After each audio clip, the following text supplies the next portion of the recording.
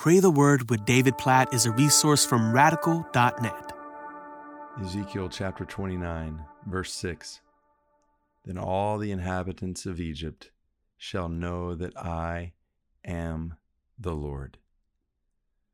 Let me read that again. Just think about this statement. God says in this prophecy against Egypt, he's telling them what he's going to do among them. And he says, then all the inhabitants of Egypt shall know that I am the Lord. Now that's a common phrase, that last part that we see all throughout Ezekiel. He's saying it mostly, God's saying it through Ezekiel mostly to his people.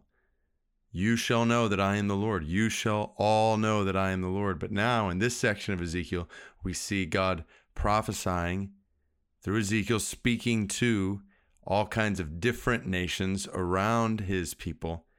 And here in this prophecy against Egypt, verse 6 says, then all the inhabitants of Egypt shall know that I am the Lord.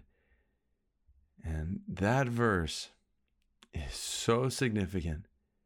When we think about the world around us, look at the world around us, perceive what is happening in the world around us.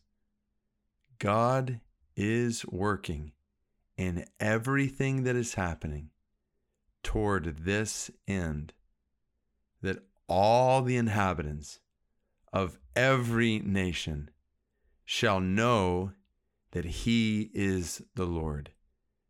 To borrow from Philippians chapter 2, verse 9 through 11, one day every knee will bow and every tongue will confess that Jesus is Lord.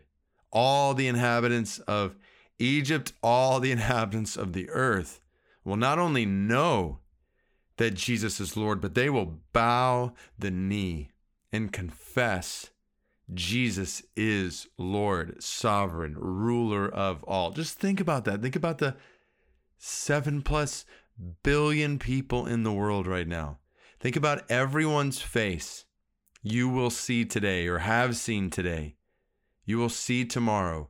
Every one of them will one day not just know that Jesus is the Lord, they will bow to Jesus as Lord.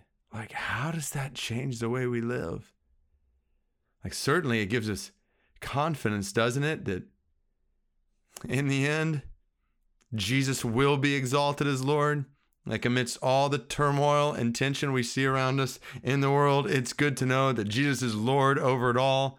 That one day, he who is perfectly just and perfectly righteous will usher in a new heaven and a new earth of perfect justice and perfect righteousness where he is exalted as Lord. Like, that's a hope for today.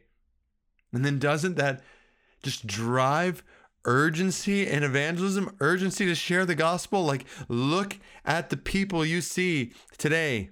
We'll see tomorrow. Like, look in their eyes. One day they will know and bow the knee to Jesus as Lord. So the question is not, will they know Jesus is Lord? Will they bow the knee to Jesus as Lord? The question is, will they do that now? Will they know that now, bow the knee now? Or will they know and bow the knee when it's too late?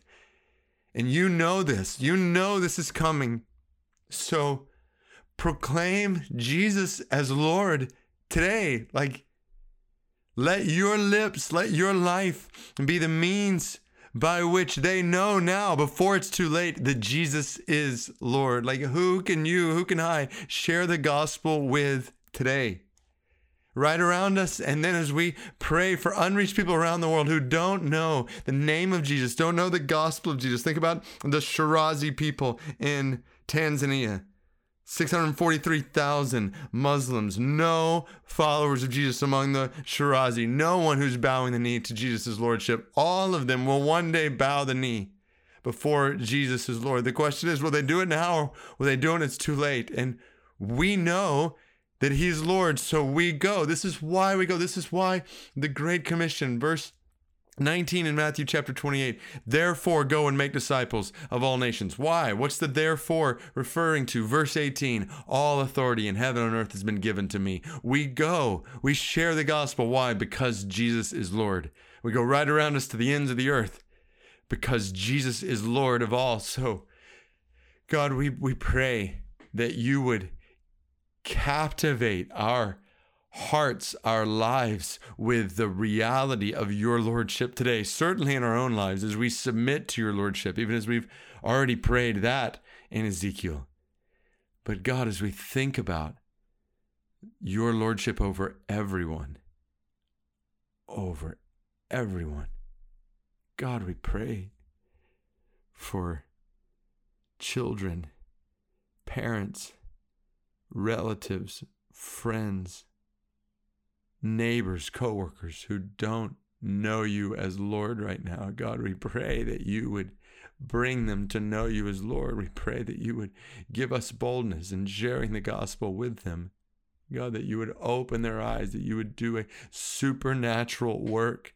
Open their eyes to see you as Lord, to submit to you as Lord. God, we pray for the spread of your gospel in our families, among our friends, among our neighbors, among our coworkers. God, we pray that you would bring more and more and more people in Metro Washington, D.C. to know you as the Lord, to trust you as Lord. We pray for that in all the cities, the places where we are gathered right now, in our countries, and God, among unreached peoples. God, we pray together for the Shirazi in Tanzania. God, please bring the Shirazi to know Jesus as Lord. Send some of us to go to the Shirazi in Tanzania, God, that they might know that you're the Lord.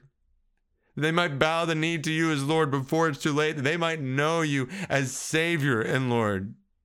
God, we pray for the spread of the gospel among the Shirazi and among people right around us, knowing that all the inhabitants of the earth shall know that you are the Lord. In Jesus' name we pray. Amen.